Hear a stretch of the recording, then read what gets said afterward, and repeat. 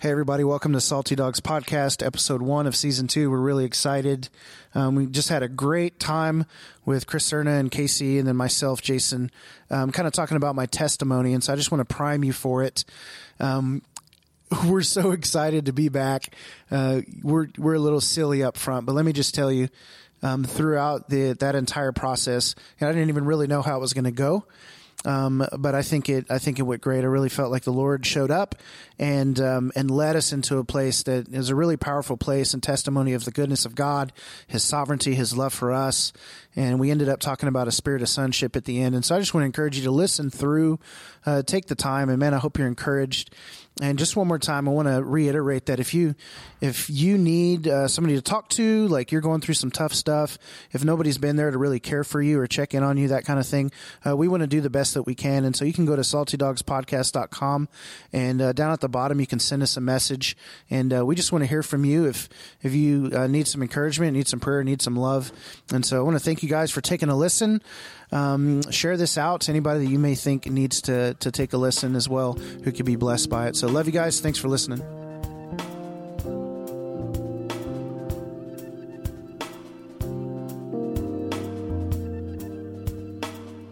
What's up, Casey? Oh, no. Dude, we're here, bro. Yeah. Season 2, son. Hashtag we finally made it. Season 2 coming at you. Coming at you like, hi-yow. Pow, pow. Zip, zip. Zip, zappa, zoo. Good Lord. This is how excited we are. We don't even know what to say. We're just saying really silly things. We're just going, oh my gosh. I'm so excited. Dude, I'm super pumped, man. Was your time away good?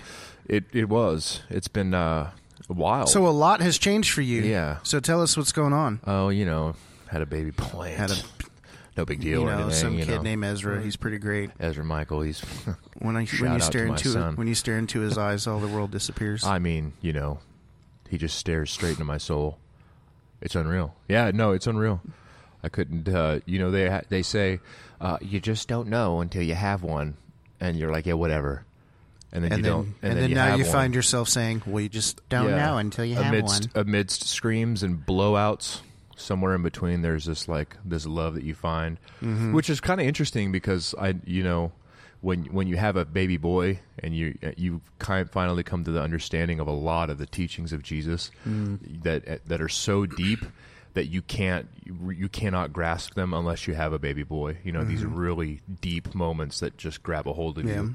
Yeah. So you're kind of hashing out how you're going to leave the majority of your inheritance to your firstborn in alignment with the scriptures. Right, unless I have another one. Well, yeah. Then you might need to get a lawyer to sort all that out. Correct. Yeah.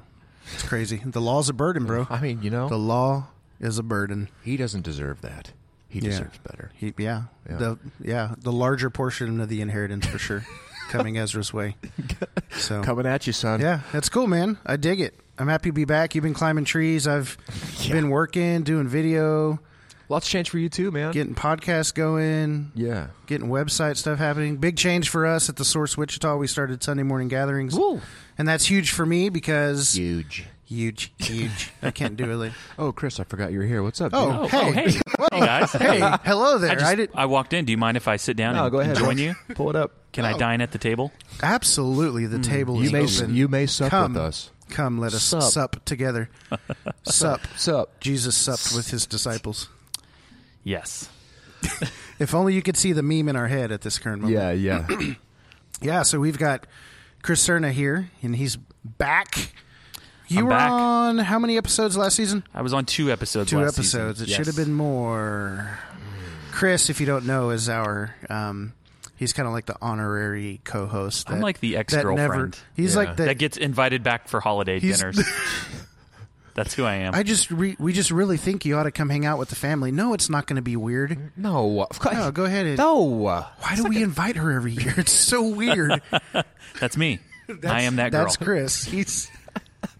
Chris is the official ex-girlfriend of the Salty Dogs podcast. I love it. But we still love you. We had a good time together. It was that good. One time. I enjoyed it. I always seem to remember the good things and not so much all the bad things. Yeah. Gosh darn! Why do we do this to ourselves? It's funny because we had you and Kim over and we had dinner and I'd mentioned, really wanting to start podcasting and getting back into it. And I think you reached out to me a couple weeks later and invited me on. And so it's always a pleasure to be here. Yeah. So there's a purpose. What? Yeah, there's a purpose for all this. There is. Oh, I forgot. Yeah, Chris Cern is here, and his primary role today, and actually for the next for our first 2 episodes of our season, he's going to spend some time with us, kind of helping Casey and I as we walk through our testimony in the Lord. Like, I thought it might be a great idea that Casey and I just share our testimony. Casey's got a pretty crazy past. I have a pretty crazy past. I haven't really resolved within my heart how much I'm going to share about where I've been and what I've done. I think You're probably wanted for murder. You might want to lay low for a little while. I stabbed a guy in the heart with the trident. Oh, my gosh. Well, after the second episode, Casey was no longer found. He's laying low. That's right. He's running from the law. Yeah. Well, disclosed some things he probably shouldn't have disclosed. Yeah, exactly. Well, you never know. And I don't know so much of your past and how much would actually send you to prison at this point in time, but I got away with all my crimes, and so PTL, I'm here, and we're doing the SDP. That stands for Salty Dogs Podcast. So I'm going to spend some time this episode kind of diving into my story, and Casey and Chris are just, they're here to ask questions and say, that sounds interesting. Let's talk a little bit more about that. And so I suppose without further ado, before that, Chris, give us just a quick update on what's been going on with you since the last time that we've seen you on the podcast. You guys kind of did a big thing. Yeah, we there's been some change. We've moved out of in an apartment to a home, so we're renting a home, which is huge. We have a backyard now. That's not what I was thinking of. There's dirt back there. Yeah, no, that's big.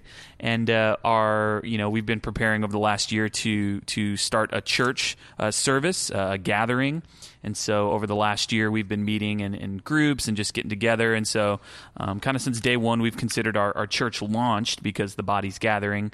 But we started services, and so that was really good. We've seen a lot of fruit from that. Outside of that, that's pretty been the really big thing that's happened. So Living Water Church. Yeah, Living Water Church in Derby. One water, not living water. One water, not many waters, just one. Just one. There's only one true water. And it is alive. And it is It's live. a living water. And not just with bacteria. We're talking like straight life-giving. It levitates, I think. That's not scriptural. I can't Is back that where up. the Leviathan lives? Leviathan? Yes. Methuselah groomed her pet Leviathan.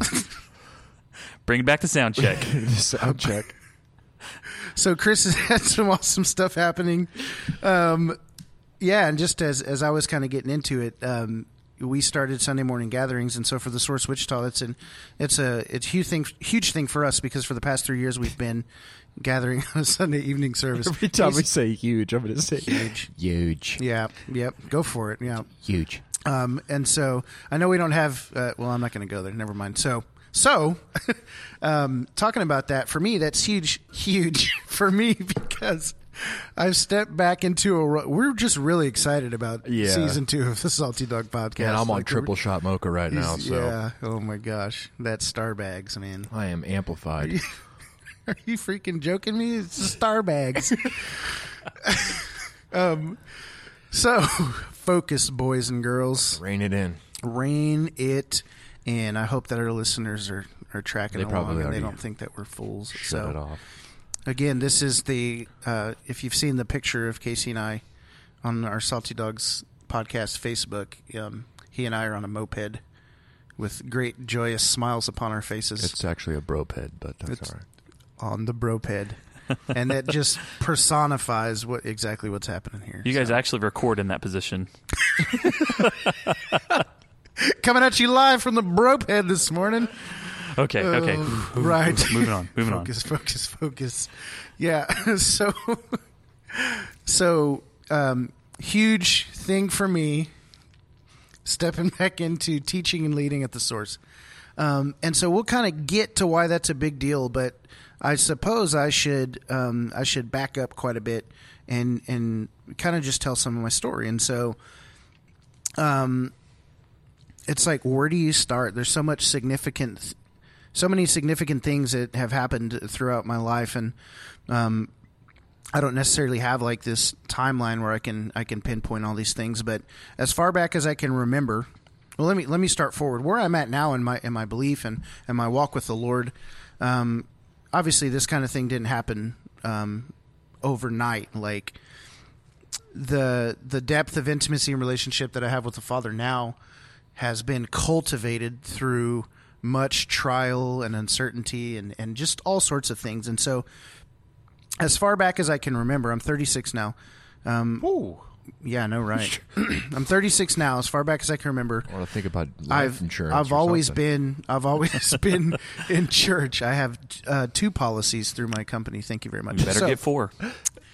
Double nothing. Do you have fire insurance? Yes, it's called the salvation. blood of the Lamb. That's right. And so, just grew up in the church. Like, as you know, I just remember, I used to go to Sunday school and I used to learn about David and Goliath, and like not the full story, you know. God forbid you share that he cut off Goliath's head and had true victory over his enemy rather than just hitting him in the head with a stone and him dying, right?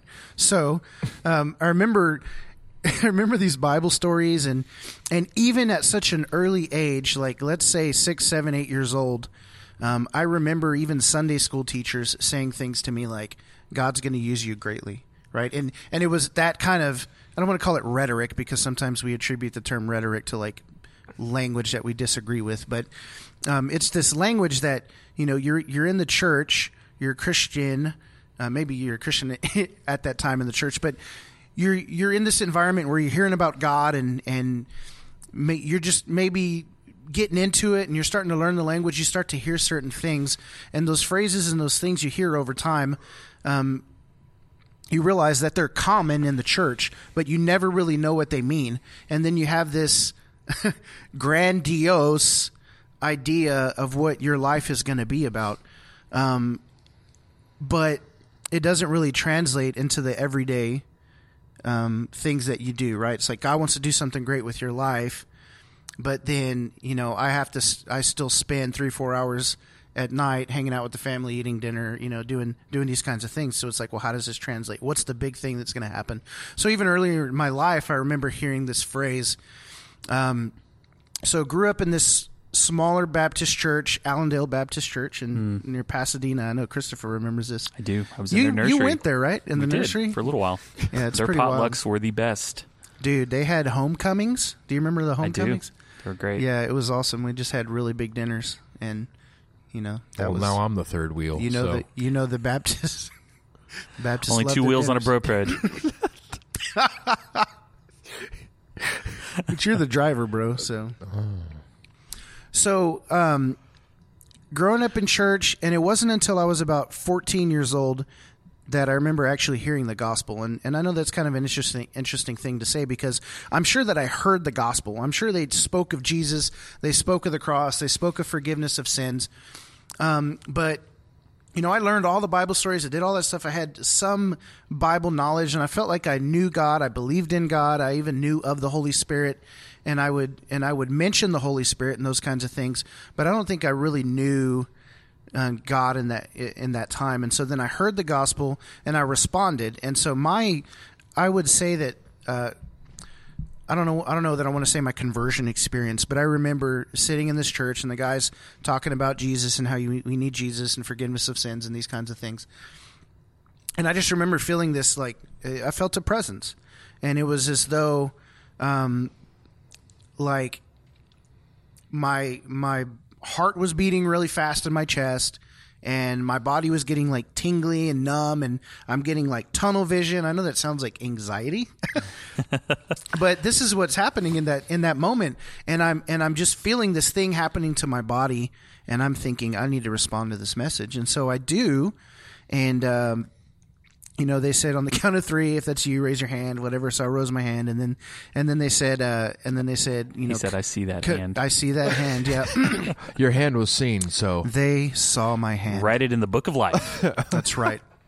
And so, I go up on stage and they just kind of pray for us. And it was really interesting at that point in time, because I was in high school, and I remember looking across the stage, and this was a fairly large church in Houston, Texas. And I look around and I see kids from my high school, and I'm like, wow. What? And so that was kind of trippy for me to think that even like in my high school, like there were actually Christians, kids who believed. And so for me, that was like a really cool thing. And so throughout my high school years, I had this pull as to whether or not I was going to like chase the girls, like be the player, go to Astral World in Houston, Texas, and get as many phone numbers as I can. By using his nephew, by the way. By using my nephew, who was that like nephew is, 7 and cute, right? Hey, go over there and tell that girl blah, blah, blah. Give her this stuffed animal. Is that what I did? One time. Oh, Dang, my gosh. Man. Yeah. The cheese is real, man. Dang, son. So you're at an interesting point right now. I'd like to hear kind of, what did that process look like when you started? You had this encounter with Jesus. You felt something change, and then what was your next step at that point? And I guess even the bigger question is did you have anyone that played the role of a spiritual father in your life at that point? And was that even mentioned? Was that something that was on the radar? What did that look like? Yeah. So what happened at that point in time was, I was attending church with my dad, and the church had a youth group, and so it was actually Lakewood Church in Houston, Texas. Hi, Casey. Casey's leaning in very closely to me right now. He seems really interested in what I have to say. He's intrigued. Yeah. He's intrigued. So, yeah, I mean, take it for what you will. Lakewood Church in Houston, Texas, circa 1996. 14-year-old Jason just came to know Jesus. I knew baptism was a thing, and so I took that step of baptism, even though when I was like 8 years old, I had been baptized in the Baptist church because there was another kid named Jason in our class who got baptized, and I didn't want to be the only Jason not baptized. I mean, nobody wants that. Yeah, I know. I mean, it's like people don't struggle with getting baptized because they see their closest people get baptized, and then they don't know what they're doing, so they just do it anyway. That never happens. No kidding. So, I got baptized, and I was going to youth group, so that was really great. So I felt like I had this like weekly kind of spiritual place. No spiritual father at that point in time, but it was like go to church, go to youth group. It's what you do. And so I had friends in the youth group. I was doing like Sunday morning church, and then Sunday evening church, and then like Wednesday night service. And so I was like in it. And even in like really when I was in part of the flock. I know when I was in high school, I was one of those kids that took my Bible to class. And I remember walking into class one day, and I had my Bible, under my arm, and I'm like, I'm gonna show, I'm a Christian and I believe, because we have to live bold. And then I looked over, and there's another kid who's got his Bible on his desk, and it was kind of like we looked at each other like, oh hey, I see that. You ready to rumble? Drop the gospel? That's right. Let's do this, bro. We're about to slay all these non-believers. Altar call now, right now. And so, so I started making Christian friends. And doing these things, going to church, reading my Bible, and that was a big deal for me as well. Like I really loved the Scripture, even just at an early age as a teenager. I loved reading. I loved studying. Like, I mean, I had a notebook where I would then like kind of journal about the stuff that I read and that kind of stuff. And I remember it was a huge struggle because. On one hand, I'm like, I want a girlfriend. I'm a high school kid. Like, I want to do all the things teenagers want to do. I want to have fun.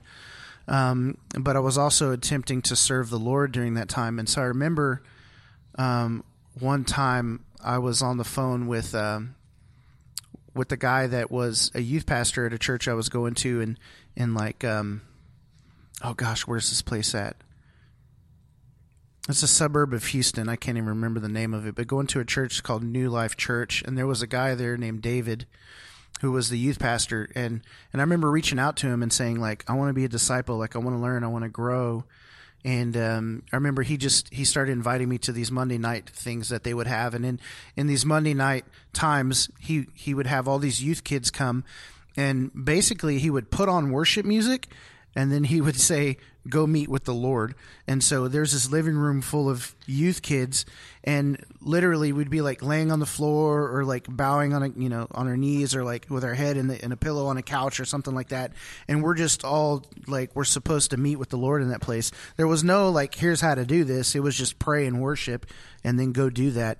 And I remember like meeting the Lord in that place, like not really any kind of, here's how you do this, but you're this kid and you don't know what's going on. You come into this house because you said, hey, I want to be discipled. And then he puts you in a corner and says, meet with the Lord, Man, you know what's so crazy is I hear you saying all this stuff. I think that a lot of time, I mean, even as a pastor and as someone who was outside of not being a pastor for a season, there's a lot of pressure, I think, that we put on ourselves to man, I gotta make sure that we feel the burden, I guess, of correctly discipling someone, and I think we take on a lot of that responsibility, as we should.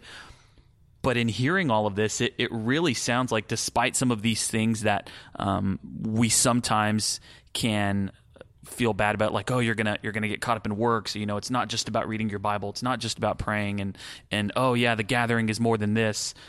That you still encountered God in that setting, and you still met Him in that setting, and there were times where even with this whole go and meet with God, this whole get in God's presence that you really didn't know was happening, God still met you. I mean, he right. There was no teach right. you, and so I guess what I'm trying to say is, even in our flawed attempts, I guess that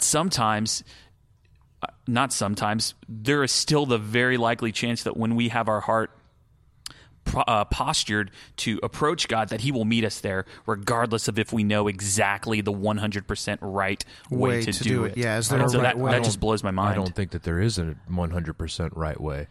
You know what I mean? And to put an instruction manual on how to come to God, I think is right. But it can be dangerous. But this is what we've tried to do. This is what we think it is. It's like, well, how do we do this? How do we do this? And get in a corner. Strategy, right? Get in a corner. Yeah. That phrase, I wonder, go meet with God, is just that's it. And honestly, like, there were times where it was a struggle, because I would look around and I would see these kids like praying and they have their hands up. I mean, these were youth. I mean, and they're doing this stuff, and I'm just thinking to myself, like, what is going on here? Like, who are these? How do they know to do this? One of the other things that he did was, he said, we do an hour prayer service before service every single Sunday. Come to that.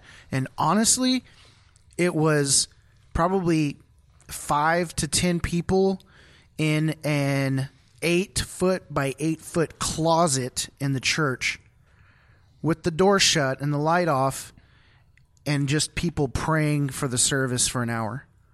I mean, that's what that was. And I remember getting into that closet and like just standing there with these people and praying for that entire hour, and then going to service.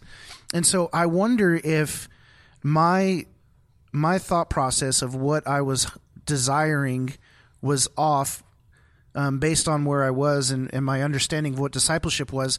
And that if this guy David, and I don't know, like I don't even remember the guy's last name. I'm not even sure I could track him down at this point in time. It's been years. How many years has that been? 18, 20, whatever it is. So, I wonder if he knew that was the best thing for me at that point in time, or if that's all he knew to do and that's what he did. You know what I mean? Yeah.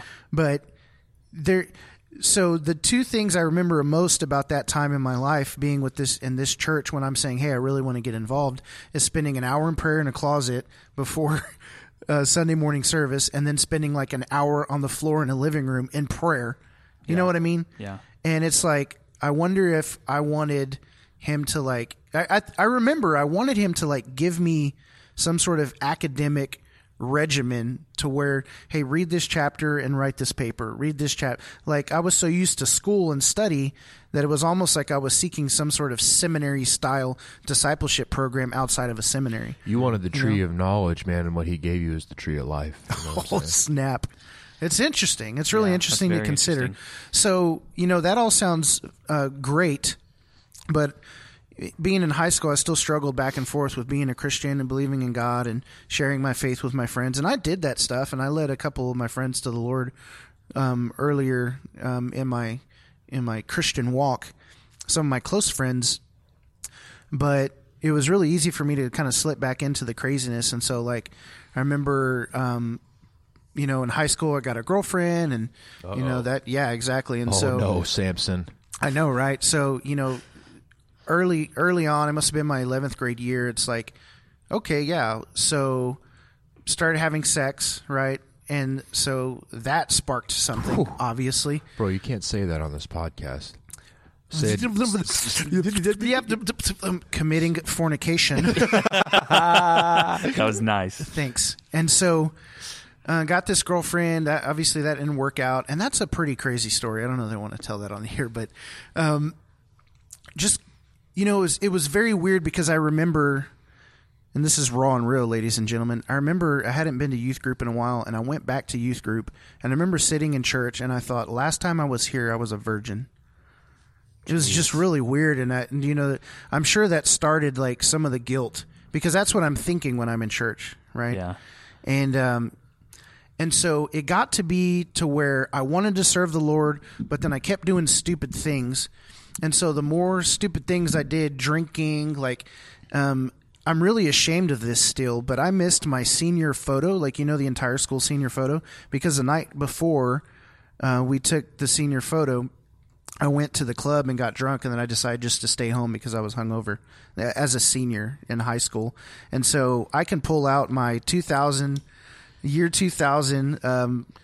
Reagan High School from Houston, Texas senior photo, and I'm not in there because I was at home hungover. Picture it didn't happen, bro. Your entire senior year did not happen. You know what I'm saying? And not just any senior. I mean, you were up at the top of that academic list. Yeah, right. Well. I was like number 9 or something, or 11. I can't remember my class. That's definitely not the top. Well, interestingly, I'm kidding. Interestingly, and this isn't about how academically apt Jason was, but at the beginning of my senior year, I was contending for valedictorian, and then I fell to number 8 or whatever it was, and that's because I just didn't give a rip. Yeah. And so really starting to struggle with doing these stupid things, falling into the sin, falling into this drinking. So I just struggled. I remember from like 18 to 21. I went to college, and college was interesting. And I remember graduating high school, and I literally said to God, I'm going to serve you when I graduate high school. And when I get into college, I'm going to serve you. And I mean, I don't even understand the mentality now. I guess it was just kind of like I wanted to serve him, but I wasn't ready kind of thing. And it's probably what I always struggling with the full surrender and the sacrifice and what that meant of who I would become and what my identity would be and how people would view me. And so obviously a fear of man there. And so I remember going to to college, and I swear to you, it was like the first day of college, and I walked onto campus, and we had this like student center place, and there's these stairs that go into this courtyard, and sitting at the top of the stairs were like 3 tables, and it was the clubs, the college clubs. And I remember like right off to the side, I saw it was like Christians on campus. And I was like, F. He put it there. It was there. And so I sat down next to this guy. His name is Chris. And this guy, Chris, had the deepest knowledge of the scriptures that I can remember of anybody ever having, because we ended up having Bible studies together a couple times a week, and he would open his Bible, and he would just walk me through stuff, and he would say, okay, so this right here, this represents this, and this represents that, and that's symbolic of this, and the Greek word for this. And so he really knew the scriptures and knew all the types and shadows of Jesus all throughout the Old Testament, all that stuff. And I remember my mind was blown. But I remember sitting down with him, and I said, can I just share something with you? And he's like, yeah. And I said, I told God I would serve him when I got to college, and I come on my first day, and here's a table that says Christians on campus. And I was like, I want to hang with you guys. Like, I want to serve the Lord. I don't have friends who are Christian. Like, I stopped going to church. And so I was in and out of churches like for years, and I would go and I would be there, and it's like this eager kid. I want to serve. I want to do this. I want to do that. And, just immature in my faith. And then these leaders would start to invest in me or give me opportunity or ask me to volunteer, and I would show up for a little while, and then I would just completely disappear. So what would you say at that point that was the most lacking in your faith? I mean, looking back now at that moment, I mean, you had a desire to get into the scriptures and maybe even a deeper desire to just learn more in that aspect. But what would you say was truly missing looking back in that phase of your life? Yeah, that's interesting. I would say a proper understanding of the gospel of Jesus Christ, a proper understanding of forgiveness of sins, a proper understanding of, as though I was as red as crimson, he washed me white as snow, that grace is abounding and that grace is infinite and that grace is every day and his mercies are renewed every day. I was under a lot of guilt and shame because of all the sin that I had committed.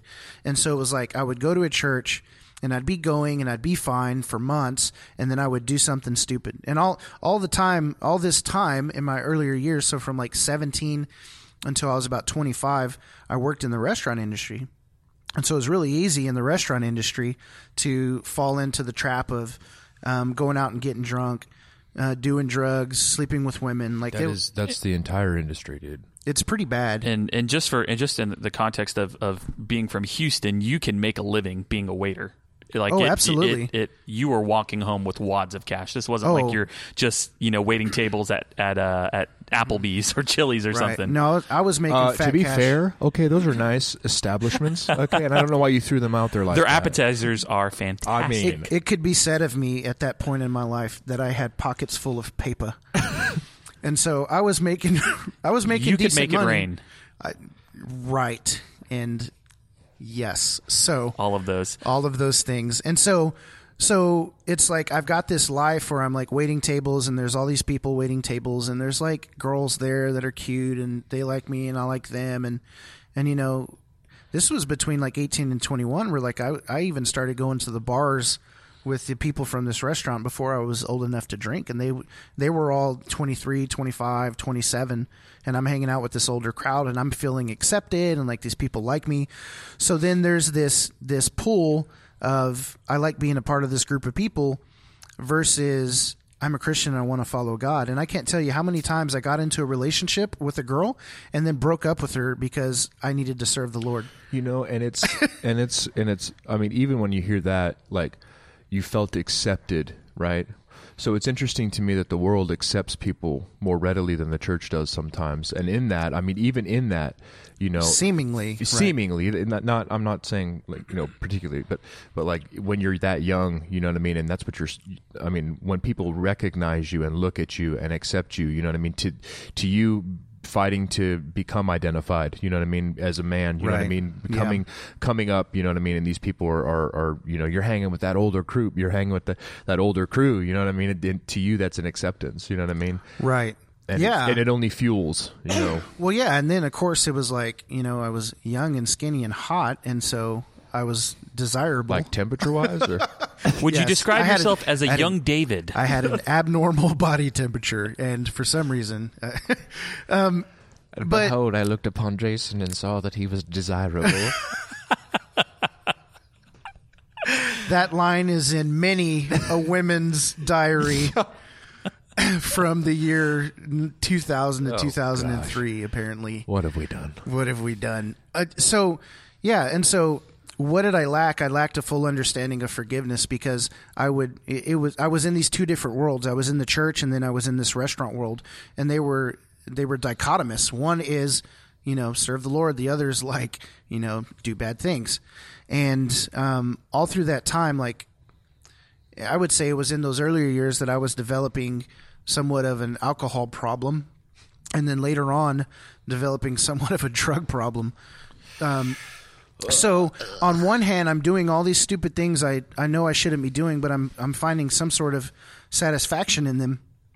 But then in my heart, I know that I'm supposed to be serving the Lord, and I want to know the Lord, and so I'm going to church, but there's so much guilt and so much weight, and then so much like temptation and pressure, and so I was just pulled back and forth. So the question that I'm asking now in my mind is walk me through what your encounter. I mean, obviously you still were a believer. You had a relationship with Jesus. You were on again, off again. But what did that look like? Walk me through your mindset, like when you sat in a church service and worship began, like what was going through your mind at that point? Like, give me your prodigal son story that was playing in your mind, like that speech, of when you first approached God after what feels like it's been too long. Yeah, I don't know how many true encounters I actually had with the Lord during that time. I'll lead you to one here in just a moment, but I went to church because I knew it's what I was supposed to be doing. I thought that was the place where I could encounter God. So I went there because I wanted it. And I was waiting for the heavens to part and the Holy Spirit to fall and completely transform me. I think I wanted, because I'd lost so much control of myself, I wanted God to have full control of me, so much that I didn't even have free will anymore. I was like, just change me, like just live through me. Like, do something, because I can't change myself and this sucks, right? And sometimes I still have that conversation with myself. It's like that kind of never goes away. We're always seeking the Lord to change us. But so I'm going to these church services, and I'm there because I know I need to be there. And honestly, I would just cry and cry and cry. Yeah, I would. And what's really interesting is that I mean, there are several instances where I can remember I had an interesting seat in all of this. I mean, being your nephew and seeing you come and go and so I can remember it was just in my mind whenever you showed up to church that at some point Jason is going to be bawling his eyes out, because it was crazy, and I didn't view that like in a Jason's, like it was like, man, like Jason's going through some stuff and God's working on his heart, and I mean this is me at probably 12 years old at that point, or 14 years old. And so for me to see that, it was really interesting, and to just see that was happening each time you attended at least church with us as a family. Right. Yeah. At Lakewood and stuff. Yeah, it's true. It's like, there would be times where I wouldn't go, and I wouldn't be, I hadn't gone for months, but then I would like get the invite and our whole family would go to church. And then I'd be sitting there, and the Lord would start messing with me. And I think a lot of those tears flowed from, I'm unworthy, I suck, I hate my life, I don't know what I'm doing. I had many thoughts of like running away, like, I'm just going to move and I'm going to start over. I need to get away to escape my problems. I'm going to move to San Diego and go to school. I'm going to join the Navy and be in the military like my brother and my dad were. Like, don't do that. Yeah, I know. And so I struggled a lot with like wanting to, like, I just didn't know what to do. I felt stuck. Yeah. And of course I was living this multiplicitous life. Like, just, nobody knew me. Nobody really knew me. And I did a really great job of hiding a lot of things. And then some things I couldn't hide, like your mom, she was like, my heart burns for you. And like, she's like, I feel like you're on drugs and I don't know what to do. And I'm not on drugs. And I'm not like, on drugs. Yeah. Why do you think that? Right. Why do you think that? Gosh, and my poor sister, and I don't want to like start bawling, but man, she played such a crucial role. Like, her heart just broke for me. Your mom, just broke for me that whole time. And I know my mom was praying for me. I know my dad was praying for me. So there are people around me who love me, but man, it was a struggle all through those years, like a constant struggle, back and forth. And, I would have times where I would be sober and not drink and not do anything. And then, that would happen for like a year or two. And then I would fall back into something. And so that entire cycle kind of continued, up until 2010. And so from about 2006 or 2005. So in 2005, I got a DUI. So, just think about back and forth, restaurant industry, drinking sober, church, no church, just the same crap in a relationship. I mean, at one point in time, I spent 2 years of my life living with a girlfriend who was actually an atheist. So think about that. Here's this guy who says, "Oh, I love Jesus. I want to serve the Lord," except I'm going to go live with a girl who doesn't even believe in God Not exactly at a catalyst for, for growth. Really just getting your life together, Oh, man, I just knew that she was going to be the one. She was the one. Yeah, so that was really interesting. And then got into another relationship, and it wasn't until like 2005 I got a DUI, and then I said, okay, I got to get my life right. And I remember that. Yeah, I remember that. So I started getting it was a big deal. I started going to another church, and I got an internship at a church as a graphic designer. And then I started going to Crosspoint and Pearland. Mm-hmm. That's where you came in, the youth group. And so the Lord was really working on me in that time. And I remember specifically, and I wanted to bring this up, one time you and I were in the car on the way to church, and I was going to share for 5 minutes on what it meant to be a sold out Christian.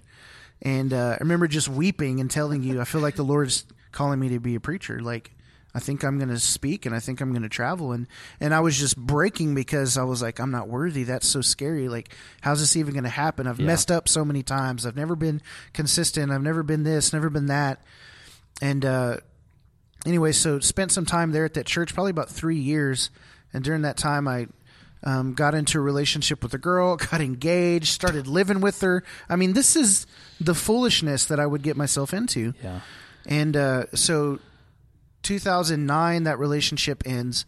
And so from 2009 to 2010, I fall back into this drinking and then drugs. So nearly 8 years ago. So it was worse after when you fell again. Oh, it was worse. Absolutely. That's always the way it happened. And I couldn't even tell you what was going through my mind during that time. Like, I think I was just so numb, and I was just so sick of I remember that the back time. and forth. We I know actually you lived do. in the same house at yeah, that point. We did, yeah. And you're serving the Lord, and you're the one sitting down in the kitchen with me like, you got to come back, Uncle Jason. Dude, I remember a specific conversation where I asked you, like, what is going on? Like, yeah. It was crazy. It was nuts. It was crazy, yeah. And nobody really knew what I was doing. And, I mean, it was, yeah. And at that point in time, I was making more money than I'd ever made in my entire life. That year, 2009 to 2010. More money, more problems, dude. Dude, and it got, so I was making the most money I'd ever made. I was living with my mom. I didn't have rent. I wasn't paying my credit card bills. But now were you tithing? Yeah, right. Yes, Lord, 10%. Well, that was the problem the entire time, bro. You could have fixed that. I mean, honestly, just by giving your 10%, and you would have been blessed, bro. That's right. Well, it's the 90 you gave me, so I'm going to do what I want with it. So you have all this going on, and you're making the most, and you're probably doing whatever you want. I'm doing whatever I want. It got so bad, and this is what some people don't know. It got so bad that I was spending all my money on going out to eat all the time, but also partying, going out to drink a couple times a week, and not just getting drunk, but getting like trashed, obliterated. I would puke and rally probably almost every time I went out. Oh man! And then I would be up until 3 or 4 a.m. doing stuff I shouldn't be doing through my nose, right? And so I would run out of money. And so there were some weekends before I got paid that I would go pawn my laptop. Sell all your stuff. So I could have $200 in hand so that I could go drink that weekend. And then I got paid on money, and I went and got my laptop out of the pawn shop. There was actually one time where I pawned something that was not yours, that the company owned. Yeah. Ooh. Yeah. And so I was like, I can do this. That's how spirals happen. That's how you get in someone's pockets and then get beat with a bat in a back alley because you owe you owe Joe money, right? So it got stupid. It got really stupid. And so what changed? Yeah. So here's the story. So my dad had started going to this little bitty church on the east side of Houston, probably like halfway to Beaumont, right? So 30, 45 minutes outside of the city. And he invited me to church one day. And I had been to the church before. And the time I went before, I sat in the back row and I fought the tears because like I knew the Lord was trying to work on me and I didn't let him. And so I just put up a wall. I said, no, I'm not going to do this. I'm not going to do this.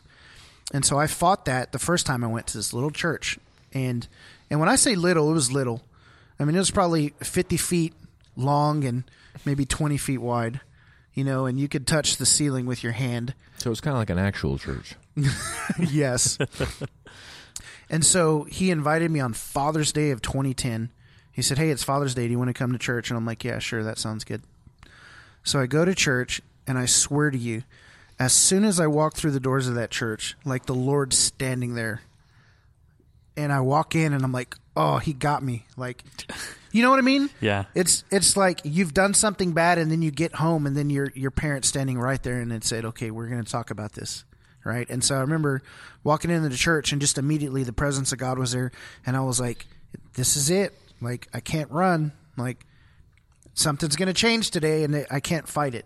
Yeah. And I remember hearing the pastor talking about David. Pastor Clay Duckworth. And so he's given a sermon about how David had taken Bathsheba as his wife and then killed Uriah. Right? That's his name? Mm-hmm. and David was in his sin, but then he prays to the Lord, and so basically Clay's talking about how, like, you might have been this David, and people told you all your life you were going to be this king and you're going to do great things and all this stuff, and he's just speaking my language, and I'm like, what the heck is this guy saying? And I swear to you that as he was preaching, he would say something, and in my heart I would like fight what he was saying, and the next thing that he said was God's answer to what I'd said. So much to the point that even before he said what he was going to say, the Lord spoke it to me, and he said it verbatim. And so the Lord was like speaking word for word from this guy's mouth. And I'm just sitting there like, crap. And so I remember it got to the point of the service where, he was like, if you need prayer and you need to come up or whatever, he said, go ahead and come up. And so I was standing there, and of course I'm weeping because this is what I did in church. So I'm crying, and he said something like, Jason, we're going to pray for you. I said, okay, that's fine. And then he like got to the end of the prayer or whatever. And I thought, oh gosh, I'm off the hook. Right. And, so once I thought I was off the hook, my dad says, come on, Jason, we're going to go up to the front, and Pastor Clay is going to pray for you. And so I get up there, and I'm standing and talking to Pastor Clay, and he just kind of looks me in the eyes, and he says, so what's wrong? Like, what do we need to pray for? And I said, I'm just not the person that I know that I need to be. Like, I'm not the man of God that God has created me to be, and my life isn't what it should be in the Lord. Like, I'm not who I'm supposed to be, right? And so he said, well, I'm going to pray for you. And he said, so you know that the Lord has never let you go. He said, you've been his from day one. And so the reason you've been able to run and not get away is because you're his, right? Yeah. And that was like huge. And so he said, he asked me the question, he said, are you ready? And I said, I have to be. And I think he was trying to get a yes or no answer. Like, I think he was trying to get me to say yes. And I honestly could not say yes. I had to say, I have to be ready. And the reason being is because, and this is what I've told people in the past, is that the God of the universe said, Jason, it's time. And I said, yes, Lord, right? I have no choice. Yeah. This is time. And so he prayed for me. I left, and I went through like a 2-day period where the Lord just was breaking me, and I was just like weeping for 2 or 3 days straight, just feeling like a fool and feeling like an idiot for all the dumb stuff that I'd done, and just for all of that time where I felt like I'd wasted so much time and done so many stupid things. And I think it was then that I began to really understand grace and the gospel of Christ, that no matter how many times I fell, no matter how much I ran, no matter how much I sinned, Jesus was always going to be there ready to pull me back in. And the Father was always ready and willing to pull me back into relationship and restore me and redeem me. So not only is he going to put me in the right place, but he's going to restore all that had been taken, right? All that I had lost is what he did with Job. Job lost all this stuff, but then the Lord gave him double and triple. And so I said yes to the Lord, and a couple weeks later I got a phone call from Joe Boyd in Derby saying that the Lord had been putting me on his heart and that he wanted me to move here to be a campus pastor. And a week before I'd gotten that call, I was the week that I was there at my dad's church, and I'd said, Lord, I'll do whatever you want me to do and go wherever you want me to go. So that brings us to Wichita, Kansas. And so the Lord giving me opportunity to kind of step into ministry and really begin down this yes journey.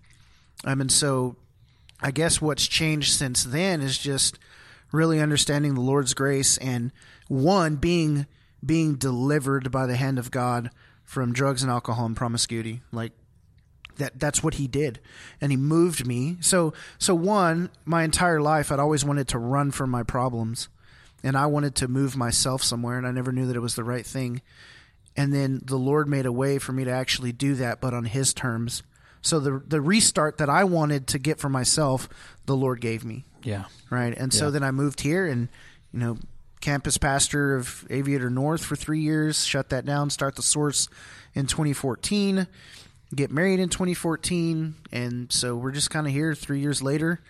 And certainly a different person. Gosh, and there's even just so much that's happened in your life at that point. You at that point, at this point, seriously, it is. At that point, you come to.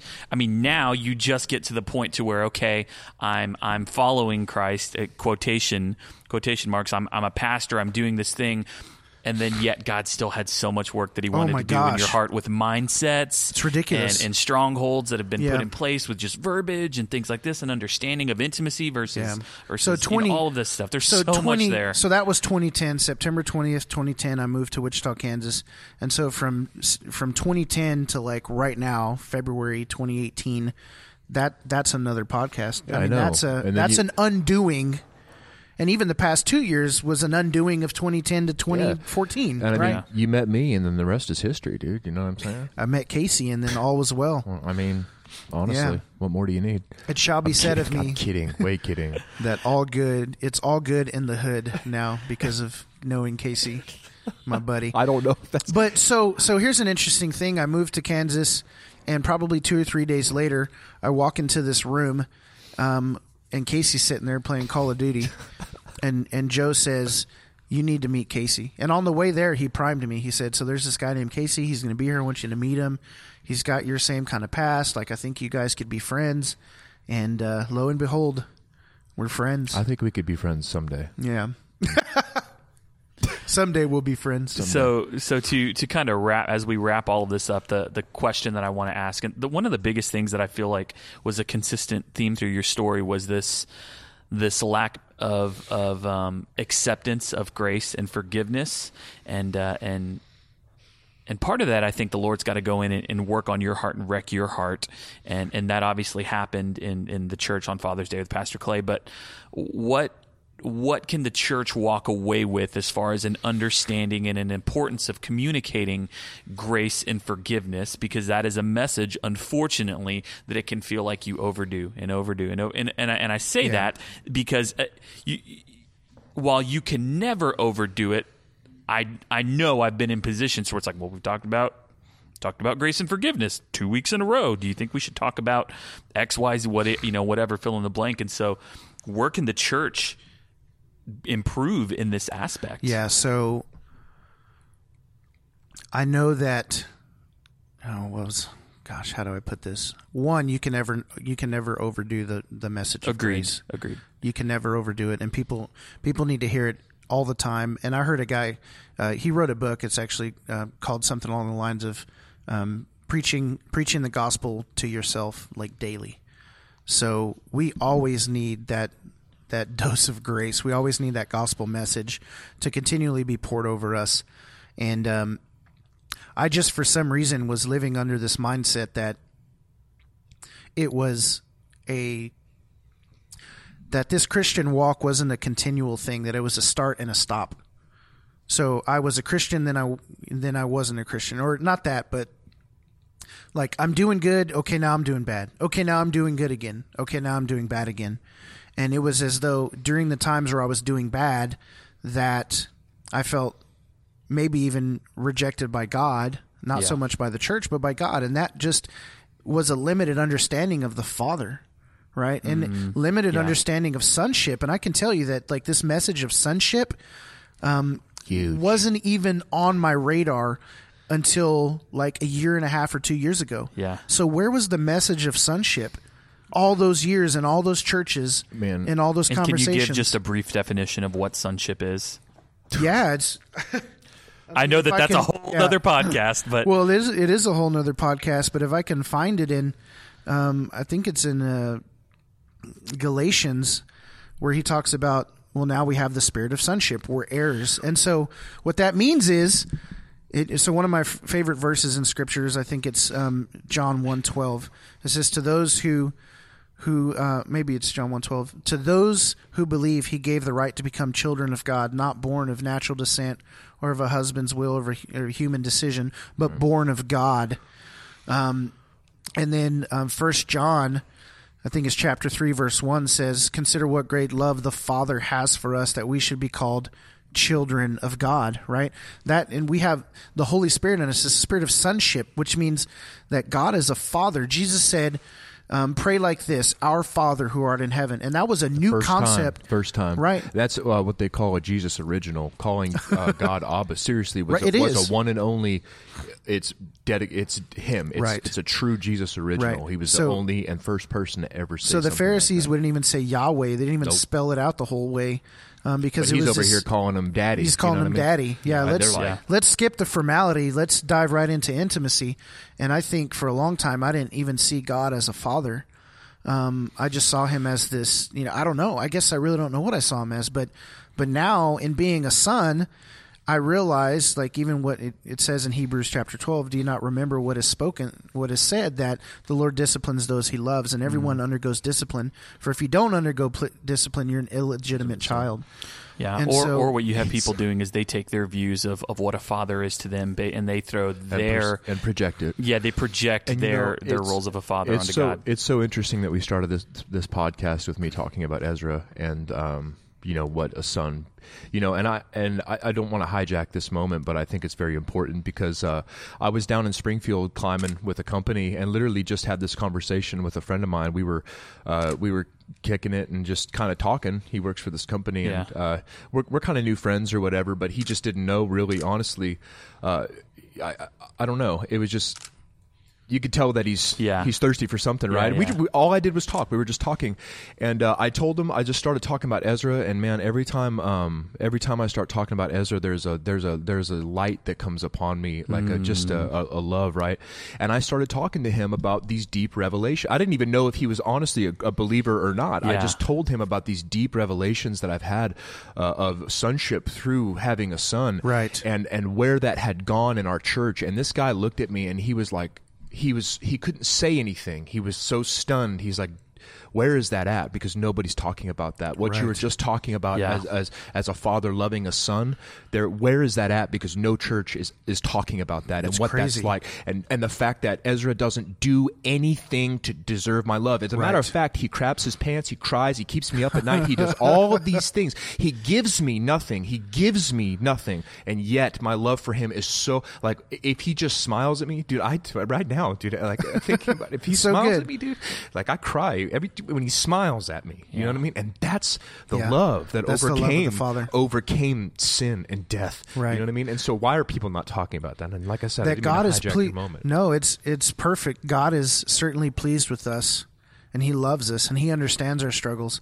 Scripture tells us in Hebrews that we don't have a high priest who's unable to sympathize in our weaknesses, for he was tempted in every way that we've been tempted.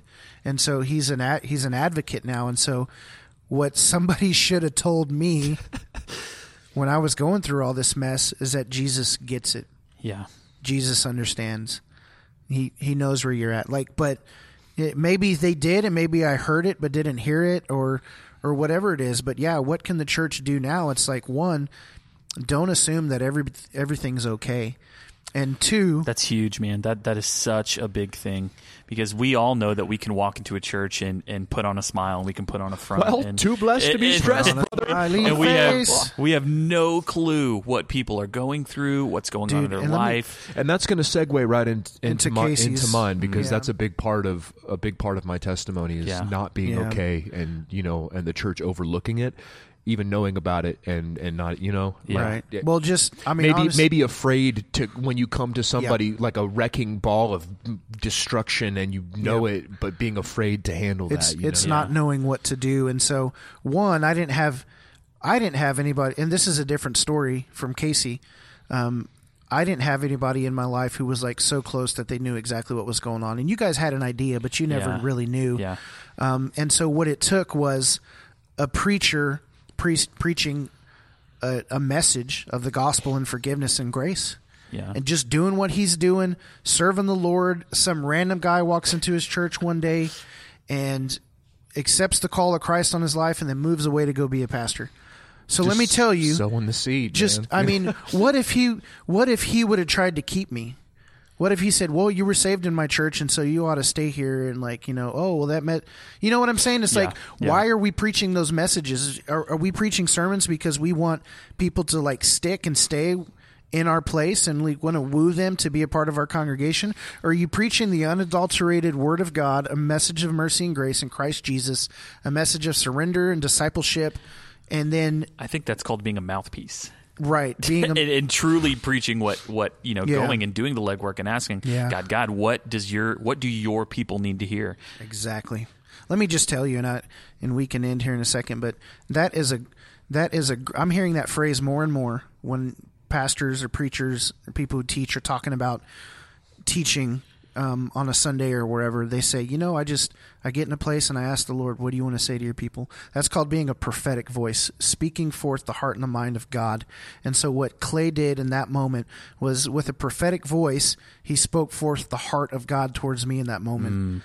And it was so powerful that it changed the trajectory of my life. And what's so interesting is that while you were having this crazy interaction experience with God, there was someone across the church from you that was having a completely different experience with the words that were being spoken. And so that's just the beauty of what God can do in the heart of man. It's insane. But so this spirit of sonship, knowing that I am His, right? That's the deal for today. Like, that's the biggest thing that's changed since then. And again, I didn't get that message till about 1.5 years, 2 years ago. And so I'm newly walking in the spirit of sonship, although I was from the womb to the pew. And so why did it take so long? You know what I mean? Like, it's crazy. Because God deals in eternity. Yeah, I was his mindset is eternal. It's true. I mean, this is a different topic, but I was a spiritual orphan. I was born into the church and I wasn't fathered, and so I was left to fend for myself, and it was a struggle. It was a constant struggle. So, is that big enough? Stuff, man? Is that good? You guys want to keep going? Well. I hope Round one. I hope somebody's blessed, and there's so much more, man. But the Lord is good, and so I look back, and I'm 36 years now, and I look back and I see that the Lord was with me the whole way, right? And even though I took turns and I made poor decisions, somehow in His sovereignty and His love and His grace, He was able to propel me forward into my destiny, regardless of what I did. And as far off as I was, I mean, was it His will that I ever step into being promiscuous and doing drugs and becoming an alcoholic? Like, that was certainly not in His will. And so it's like Jonah, who ran the complete opposite way from Nineveh, yet the Lord did what He needed to do to intervene, put him in a fish, and then spit him up on dry land, and then send him right back to where He was going to put him in the first place. And that's what the Lord did with me. And I guess my Sheol was this place of addiction and depression and foolishness. And the Lord did what He needed to do to bring me to where I'm at. So, Jason, He doth that which He doeth. The Lord doth. He doth. That which He doeth in the land of Ham. He doth so hard, dude. And He doth well. Dothing it and dothing it and dothing it well. Oh my goodness gracious. Oh boy. Well, so where can people share this message? So this podcast with for sure. Friends? That's a great question. So we have a lot of stuff that we've worked on in our off season, and so now we have a Salty Dogs podcast website. So saltydogspodcast.com. And you can check out wide. So you can check that out. iTunes, Google Play, Stitcher, iHeartRadio. Salty Dogs Podcast on iHeartRadio. So if you have that app, you can look us up there. You guys on Facebook, Instagram. Yeah, so if you go to saltydogspodcast.com, there's a tab that says Listen Now, so you can actually just listen through your browser. But then there's a link to iTunes and Google Play and iHeartRadio, and so you can subscribe through your apps. And then down at the bottom of our page, we have an email sign up. And so what we're trying to do is kind of build community around these conversations. Really, we'd love if people would take the time and shoot us an email or send us a message. Follow us on Instagram and Twitter and Facebook just to keep up to date what's going on. And then sign up for the newsletter. We want to try and continue conversation and create resources and do those different things. And for a limited time only, you can ask for a Salty Dogs Podcast bumper sticker, and I'll mail you a bumper sticker. But yeah, we're on all social media, and really just trying to focus in 2018 on building community around the podcast, continuing conversation, helping build people up. And, Casey and I know Chris as well, we all want to be available for continued conversation. The podcast is one thing, but we're real people, and we have real hearts, and we love people, and we love coffee, and we love food. So we'll rally around coffee and food to have conversations. And, if anything, it's like if there's anybody out there who listens and they say, hey, I'm in the same place you were, let's get together and we'll chat. So, sound good? Sounds great. SDP out. Episode 1 over. In the books. The book of life. Dunskies.